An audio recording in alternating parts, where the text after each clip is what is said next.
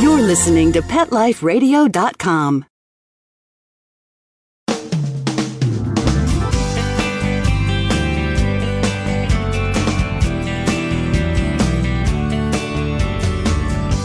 Hello and welcome to Working Like Dogs on Pet Life Radio.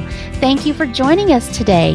We're your hosts. My name is Marcy Davis, author of Working Like Dogs, and my co-host is my service dog, Whistle. And Whistle and I are thrilled to be with you today to talk about our favorite subject, working dogs and working animals. And today our special guest is veterinarian Dr. Jeff Nickel. And Dr. Nickel began his education at Michigan State University, and he currently practices in Albuquerque, New Mexico. And Dr. Nickel specializes in pet behavior, and he's the author of 3 books, Is My Dog Okay? Is My Cat Okay? And A Lifetime Guide to Practical Pet Care. And Dr. Nickel's Pet Care column has been a popular weekly feature of the Albuquerque Journal since 1996. So we're really excited to have Dr. Nickel on the show today. So come right back after these words from our sponsors and join us as we visit with Dr. Jeff Nickel.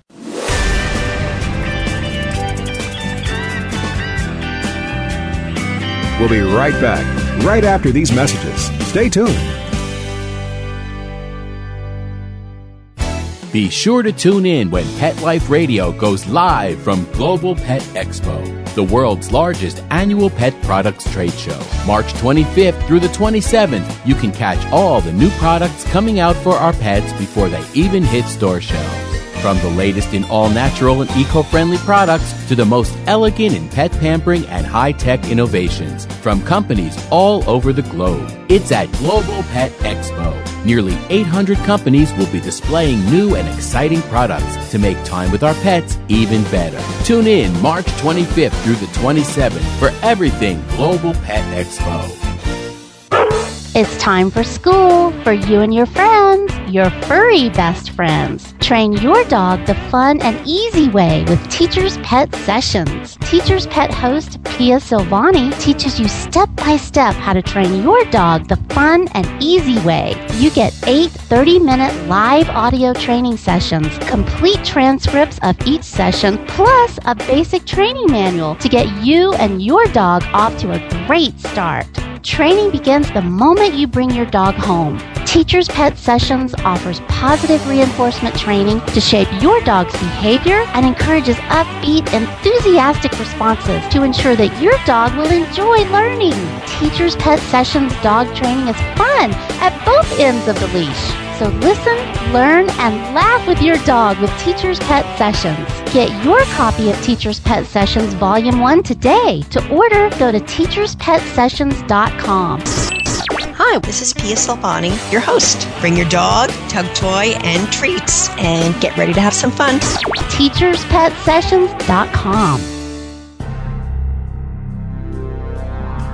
Ladies and gentlemen, Pet Life Radio proudly presents DSPN, the Dog Sports and Performance Network. Get ready to unleash the dog sports enthusiast in all of us. From speed drawing and mushing to racing, agility, and competition. This is the place to learn all about the dog sports and activities that you can do with your furry best friend and canine competitor. So get ready for game time. DSPN with your host, Lori Williams. Every week, on demand. Only on PetLifeRadio.com.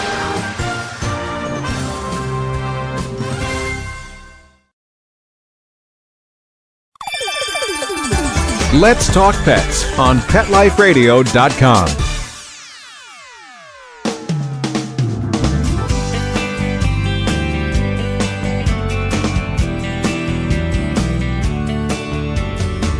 Welcome back to Working Like Dogs on Pet Life Radio. I'd like to welcome our guest today, Dr. Jeff Nickel. Good morning. Excellent to be here. Great. Well, thank you for joining us. We're so excited that you could be with us today because we know how busy you are with your practice and your column and all of the things that you do for pet behavior and for animals. So we're so thrilled you could be with us and talk about some of your experiences and share some of your wisdom with our listeners today. Well, I hope I may be able to help people solve a few problems. I'm ready to answer any questions that you have. Great. Well, Dr. Nickel, we're talking about working dogs, and working dogs are so different from the normal pets, and there are a lot of different things that these dogs encounter, and they're so highly trained, and yet as they age or as they have some kind of experience out in public or through some natural occurrence or natural disaster, even working dogs can develop some behavioral issues. And I was wondering, what are some of the most common behavioral issues that you've witnessed over your career with working dogs in particular, such as service dogs or assistance dogs, police dogs, search and rescue? Tell us, what have you seen? Well, I think that's a very important question. And, the average dog is, as you put it, is a pet. And that doesn't necessarily mean they have an easy life, because when we think about what a dog is, they're certainly been domesticated to live with humans and to fit into our families and our lives. And well, there's no better example than a service dog for that kind of thing. But, they live pretty intense lives. As you mentioned, they get a lot of training, and there's a lot of expectation. And they have to remain focused, and they have to be pretty serious about their work. And you look at their needs, and sometimes it's easy to forget that their needs are a little different than ours in some respects. As I always like to put it, they're certainly a great deal like us, but that does not make them little people in furry suits. They're a different species, and some of their social needs are some of the most important to get met. I mean, I'm sure that everybody with a service dog has been lectured pretty heavily on how important it is for their dog to get routine exercise. And we think about that in terms of the physical benefits of it, which that's certainly the case. But with dogs, it goes far beyond that. Not only are they similar to us in the way that there is a mind-body connection between getting plenty of regular strenuous exercise for a dog and being calm and more well-adjusted, but we also know that for dogs, at least the way their little brains work, that means socialization with other dogs. And that isn't always easy to do, especially with people who have service dogs or even police dogs for that matter, because, these dogs are expected to be working full-time. And so, but let me just talk briefly about the social requirements of dogs so people understand how they are very different than we are in some respects. Have I got a few minutes to do that? Yes, please. And I think that is the perfect place to start, because as you've touched on several things with the socialization of service dogs, I have to tell you a little bit of Whistle's dirty laundry, which I'm sure he would not want me to tell you.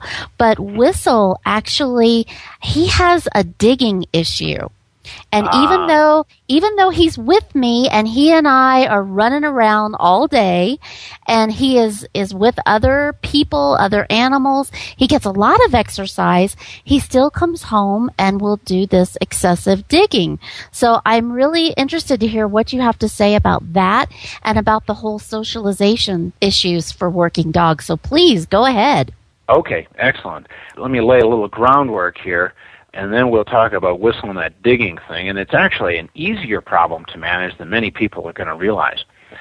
Nonetheless, dogs are much higher in their needs for socialization than we are. In fact, we humans are a mighty social species when we're compared to other creatures on the planet, and dogs are much more so than we are. And the average dog needs to do the best he can to carry out what is normal instinctive behavior for a canine.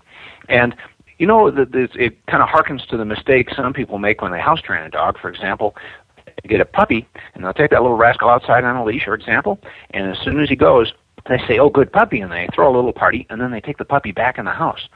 Well, the problem with it is that dogs, the way they're built in terms of their social model, is that they live among other dogs in the wild, and they have a leader, and they have a territory, and they have a little denning area, and a few times a day, like everybody else, they need to urinate or have a bowel movement, and they typically do it at the perimeter of their territory. So they go out to the area that boundaries the territory, if you will, and they'll do their business. And then, instinctively, they need to take a little hike into the wide, wide world beyond to go exploring and sniffing around, just like dogs do when you take them on a leash, and they all have their nose on the ground, and they're sniffing and checking things out, and it can be kind of annoying when you're trying to go on a walk. But the reality is that when they're outside the territory, which, again, they do every time they eliminate at the perimeter of their pack area, is that they investigate, and they are not accountable to a leader outside of the territory naturally. And when they run into other dogs, They have a greeting ritual. They do a little rear end sniffing and a little competitive urinating and some posturing and maybe some chest thumping, and they work out a little relationship and they move on. And then finally, when they're done with that exercise, they come back home again. And when they're back in the territory, again, they are accountable to their leader and they follow a different set of rules. So, for example, when people house train puppies, what they really ought to be doing is giving that puppy the reward that he naturally believes he ought to have, and that is that as soon as he goes, then he gets a little jaunt in the wide, wide world. Now, of course, that has to be on leash in most cases. So that's one important thing about what they need. So when people have their dogs, for example, they have to really recognize that that is a daily requirement that dogs have. And certainly if that walk has to be on leash, then so be it. But of course, that's why there are dog parks too. And not every dog belongs in a dog park, but those that know how to get along with their friends are good for going out there and having that social contact in a safe and closed area where they don't have to all the time being following orders. And that's an important part of what they need to do. The problem that we see with dogs who don't get that, and frankly, there are lots of them who don't get it and don't seem to have trouble, but there are some where it is an essential daily need, and if they don't get that daily need met, some of them develop abnormal behaviors, and it's because they didn't get that daily social contact with other dogs outside their territory. So, for example, if Whistle is a dog who gets to hang out with other dogs on a daily basis, then you're probably getting it done just right. But a lot of the listeners need to realize that if they're at home a great deal of the time, and I think some of the folks with service dogs are pretty much homebound, aren't they? Well, yes and no. You know, it depends on their different abilities, but Right. most of the service dogs I know are pretty active and out in the public. But Okay, I good. guess, it just varies on the individual. Okay, fair enough. But if these dogs don't get that kind of social contact outside the yard, kind of an ability to roam in some fashion and run around and exercise, they can develop what we call displacement behaviors. Now, a displacement behavior is something that a dog starts to do because they can't carry out what for them is an essential need. Some displacement behaviors get so bad that they become literally compulsive. Behaviors where, like circling, tail chasing, sky gazing, fly snapping, sometimes compulsive self-mutilation like licking a front leg, things like that. And very often, if we trace back the causes, it's because they are missing an essential social need. And that is probably even more important with these service dogs because they're not couch potatoes. They're serious and they're intense and they're working and there are expectations of them. And boy, they need that release more than the average pet dog. Now, back to digging, that is a behavior that in some dogs it can become a displacement behavior. They do it excessively because, they don't have necessarily a well-rounded life. Now, I'm not saying that's what's going on with Whistle because very often, frankly, it's a normal behavior. And people sometimes, you look in there at books by dog trainers, for example, that talk about ways of punishing dogs for digging. And shoot, it's a normal behavior. And it's one of those things where people whose dogs dig, whether they're service dogs or whatever, they simply need to be given a legitimate legal place to dig in the yard. And the simple method of doing that is to pick a spot on the north side of the house because that's where the sun doesn't generally have much of any exposure. And if you live here in New Mexico, like in the desert, the sun gets so darn hot and intense on most of the areas that it bakes the ground like almost rock hard. But on the north side of the house, you don't get that direct sun exposure, and people can build like a sandbox using like 1x10 lumber, and they sink it into the ground so that the boards protrude above the ground maybe a couple inches, and then they can take that ground, that earth in that enclosed area, and break it up, loosen it up with a hoe or a spade the way you might a garden, and then mist it with a little bit of water. So you don't make it a bog, but you make it kind of soft and easy to dig, and then you can really cause the dog to want to dig in this special place that's a lot easier to dig in than any other part of the yard, so it ought to be attractive. And you can make it easy to dig in by sometimes burying a few little treasures, like a couple of little rawhide toys or a food toy or something like that, a couple inches below the surface, so the dog learns that, boy, this is the greatest place in the world to dig. I love digging here, and gives up digging other places so that you can maintain decent landscaping, and this is the dog's very own special digging place. I think that's a great idea. And, we've sort of done that, but I love the idea of hiding a couple of little toys. I haven't done that. But, it's interesting because I was worried that it was some kind of social deficiency that Whistle was having. But I think you're right. I think he just enjoys digging. It's fun for him because he does it when he's so excited that he's wanting to play really hard. And so, and it's almost like he's trying to get me to come dig with him. Yeah, right. Because he's having so much fun. But I think those are great points, and I think that's really going to help a lot of our listeners that are having some of those same issues. Well, we are going to take a quick message from our sponsors, and we're going to come right back and continue talking with Dr. Nickel. And I've got some other questions for you that our listeners have sent in that they want to ask about their working dogs. So please listen to these important messages and come right back.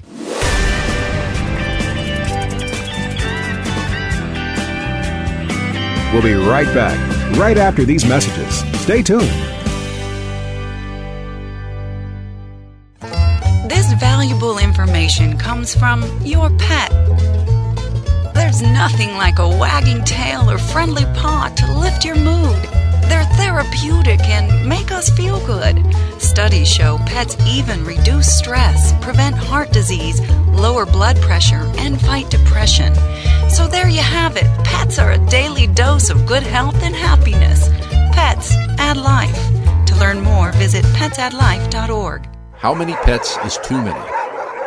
Do you know somebody whose life is overwhelmed by their animals? Maybe we can help. We're looking for people to be in a new TV series about really large animal families.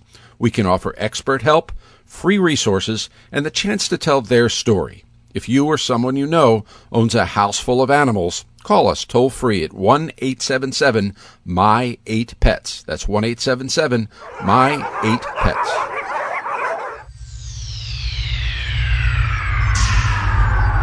Greetings, humans. What planet am I on? Welcome to Pet Planet. Here's a copy of Pet Planet Magazine, Florida's most informative and fun pet resource magazine. It features heartwarming stories and informative articles from local and national pet experts. Excellent. Pet Planet Magazine offers Operation Planet Rescue, helping rescued pets find new homes. And it's available at 500 locations in South and Central Florida and 24/7 on the internet at petplanetmagazine.com. If you're out and about with your pet, you may be featured in Paparazzi, candid pictures of you and your pet. For up-to-date pet-friendly events, activities, and pet-related services and products, Pet Planet Magazine is your final destination. I shall take this magazine home with me. Back to your home planet? No, to my condo in Boca. Pet Planet Magazine. Check them out at www.petplanetmagazine.com or 352-394-8578. It's out of this world.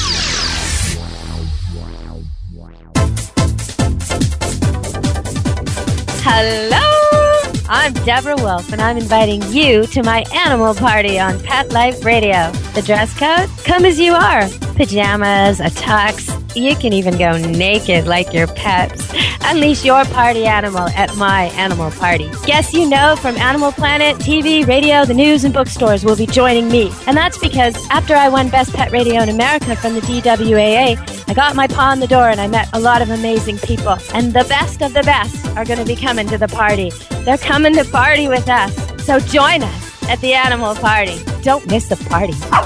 Every week on demand, only on PetLifeRadio.com. Let's talk pets. Let's talk pets on Pet Life Radio. Pet Life Radio. PetLifeRadio.com.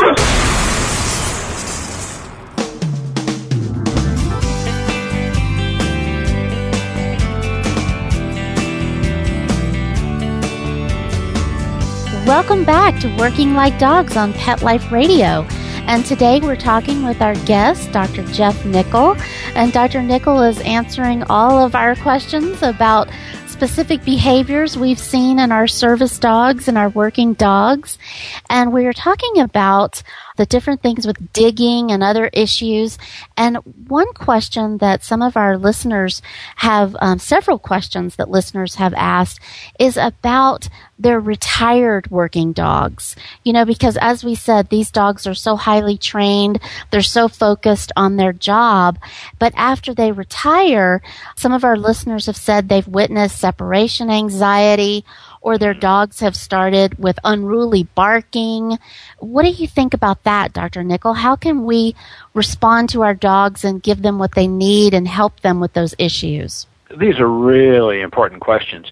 Let me ask you, Marcy, are these dogs, when they're retired, do they go with new owners, or do they sometimes stay with their master who's been their boss basically all those other years? Well, it can be both ways. And actually our listeners have posed the questions as their dogs are at home, and they're, on the couch, retired, and they have another dog that's in the house that's now the working dog. Then there are other families that have adopted working dogs where the person with the disability for financial reasons or just physical abilities wasn't able to keep two dogs. Right. And, the separation anxiety issue is really essentially important.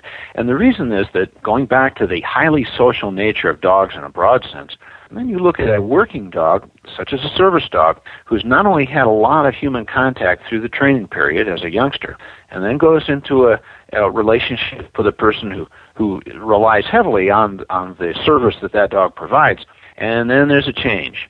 And those changes, boy, they can be very hard for dogs to manage because they rely so heavily on a very personal level on that contact with people. And so if a dog is going to go into retirement, it really is essential for that dog's well-being in his or her later years to live with somebody who can still interact a great deal with the dog. And if that new home can't, then at least the dog should be able to go to, say, playtime at a doggy daycare, like at a good kennel. They have those things where the dog can interact with other dogs so that the dog doesn't go through this terrible stress of separation anxiety. These dogs are miserable, and we all have known dogs like this where people leave them alone and they come home and find the house a disaster. And some people believe that, the dog is spiting them for having left them alone. Well, these dogs, when cameras have been left on a tripod to watch what these dogs do, these poor guys are just out of their mind. They are way overwhelmed with panic of being left alone. And because there have been so many years that they've got ingrained of all this interaction, where they really, there isn't any simple way to transition them to being alone a great deal of time after those many years of being a companion. So, they need to be interactive. And barking is another thing that can be, as we were discussing before the break, can be a displacement behavior. Some people think, the dog's just bored. Sometimes it is attention-seeking behavior, but why would a dog start that behavior later in life where it hadn't before just to get attention? Well, because it's not getting the attention that it really, really needs. And, people can use electric shock collars or citronella collars, but, if we've got a dog who is barking excessively, for behavioral reasons, something other than simply nothing much else to do, but because they're struggling with being anxious and being alone, and then you add a punishment to the bark, then many of them will shift that behavior into something else abnormal. And this is not a good quality of life for the dog, being so full of angst so much of the time, not to mention the fact that, neighbors complain and creates real trouble. And so, back to the cause, I think a lot more social contact and opportunities to run around with other dogs, it really makes a difference, even when these pets are old-timers. Yeah, those are great points. And I think, another thing that happens with service dogs is sometimes they have experiences when they're working. I know my first dog, Ramona, we were traveling together in Washington, D.C., and we were going to the elevator to get on the metro, and a dog came out of nowhere, out of a florist, and attacked her. And actually went for her throat. It was a really huge, scary dog. Yes. Unfortunately, my husband was with us, and he was able to help me get the dog off of her. But she started demonstrating some aggressive behavior to other dogs after that. Yeah. And I was really concerned there for a little while that she might have to be retired because she was so nervous when she would come in contact with other dogs. What would you recommend? How should someone handle that? Well, that's, a lot of the aggression that we see between pet dogs, for example, and unknown dogs that they encounter on leash walks or whatever, it's nearly all fear-based, and your dog's situation is a very classical example, because your dog was doing fine with other dogs, just minding her own business, doing her work, and some other dog came out, perhaps for territorial reasons, believed that area was his and his alone, and so tried to drive off your dog for having encroached on territory, possibly. And your dog really, that really made a big change in her attitudes, because what she had always thought was a safe situation suddenly wasn't safe anymore at all. And what dogs learn is that they can't verbally tell another dog to go away. They're restrained by the leash that the owner has the dog on, so they can't take off, and so they're kind of in a corner.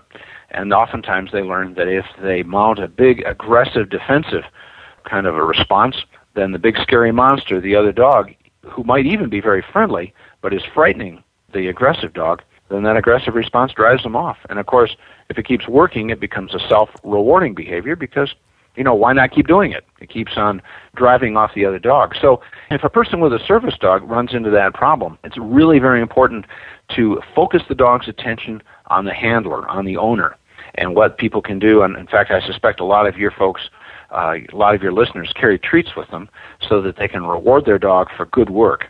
If they don't, I would certainly encourage that. And so if the dog can be taught to focus on the owner and earn the attention of the owner and earn a reward in response for that focus and for obeying a simple command, sit or down, or or a simple trick that you might have enjoyed teaching your dog, so that the dog can rely on the owner. Usually what we suggest people do, when the dog sees another dog, now of course if it's off leash you've got a different story, but many of these dogs, if you're watching them carefully and they see another dog, they'll immediately start showing early signs of fear, and you want to derail that early. So the simple thing to do first is you notice that in your dog is that you make an about face, whether it's a person's in a wheelchair or whatever their situation. Turn the opposite way and create some distance from that other dog. But don't comfort your dog while you're doing that. Really important not to do that because, again, we all want to think of our dogs, the ones that we love so much, as like little children in furry suits, like I said before. But the reality is that dogs see any response from a leader as a validation of their behavior or even of their emotional state. So if your dog is frightened, and obviously we don't want our dog to be frightened, and the last thing you want to do is pay any attention to the dog. Whether you tell that scared dog of yours, oh, don't worry, be strong, or you say, scold the dog, or even if you were to hit the dog with a board. I mean, I know nobody would do that, but my point is that any response from a leader is regarded by the dog as a reward. So when a dog is doing something inappropriate, including being scared, you don't acknowledge that dog, but what you do is turn the opposite direction, create some distance, and then tell the dog a simple command. The dog obeys, earns your attention and a reward, and then you say, good boy, good girl, whatever, so that the dog realizes that, if I look to my leader for support and security and ignore that threat, then I'd be okay. And you've got to repeat that hundreds of times. But you want that dog to focus on its leader, which is where its focus belongs anyway. Right. And, that was one of the hard things for me when I got my first dog was, like you said, I wanted to coddle her. Oh, baby, I'm so sorry. Right. But I shouldn't do that because one of the things with a service dog is I'm a wheelchair user and I have to be really careful not to run over my dog's paws. But we're so close together that sometimes it's inevitable it's going to happen. Yeah. And so, I had to be so careful because I wanted to say, I'm so sorry, I didn't mean it.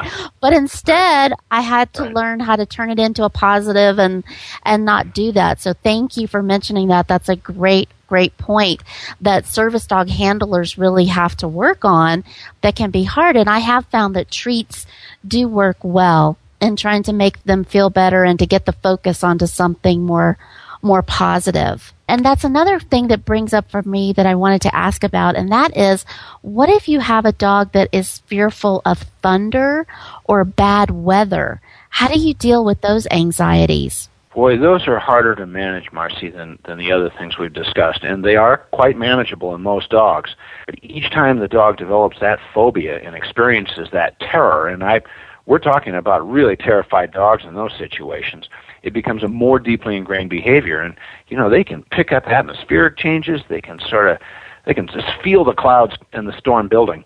And those dogs need, number one, most of them, you could try behavior modification by itself, but it's a whole lot easier for the dog, and they'll get over it much faster in nearly all cases if we add in a gentle, mild anti-anxiety medication, not something that should diminish the dog's ability to work and to think and to learn by any stretch, but something to diminish the anxiety.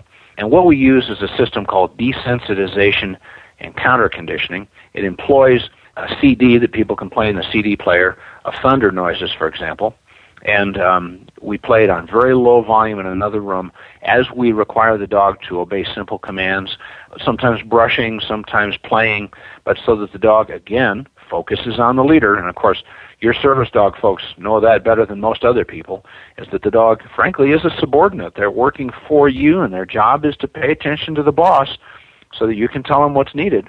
And this is a very important way to carry that out during the desensitization process.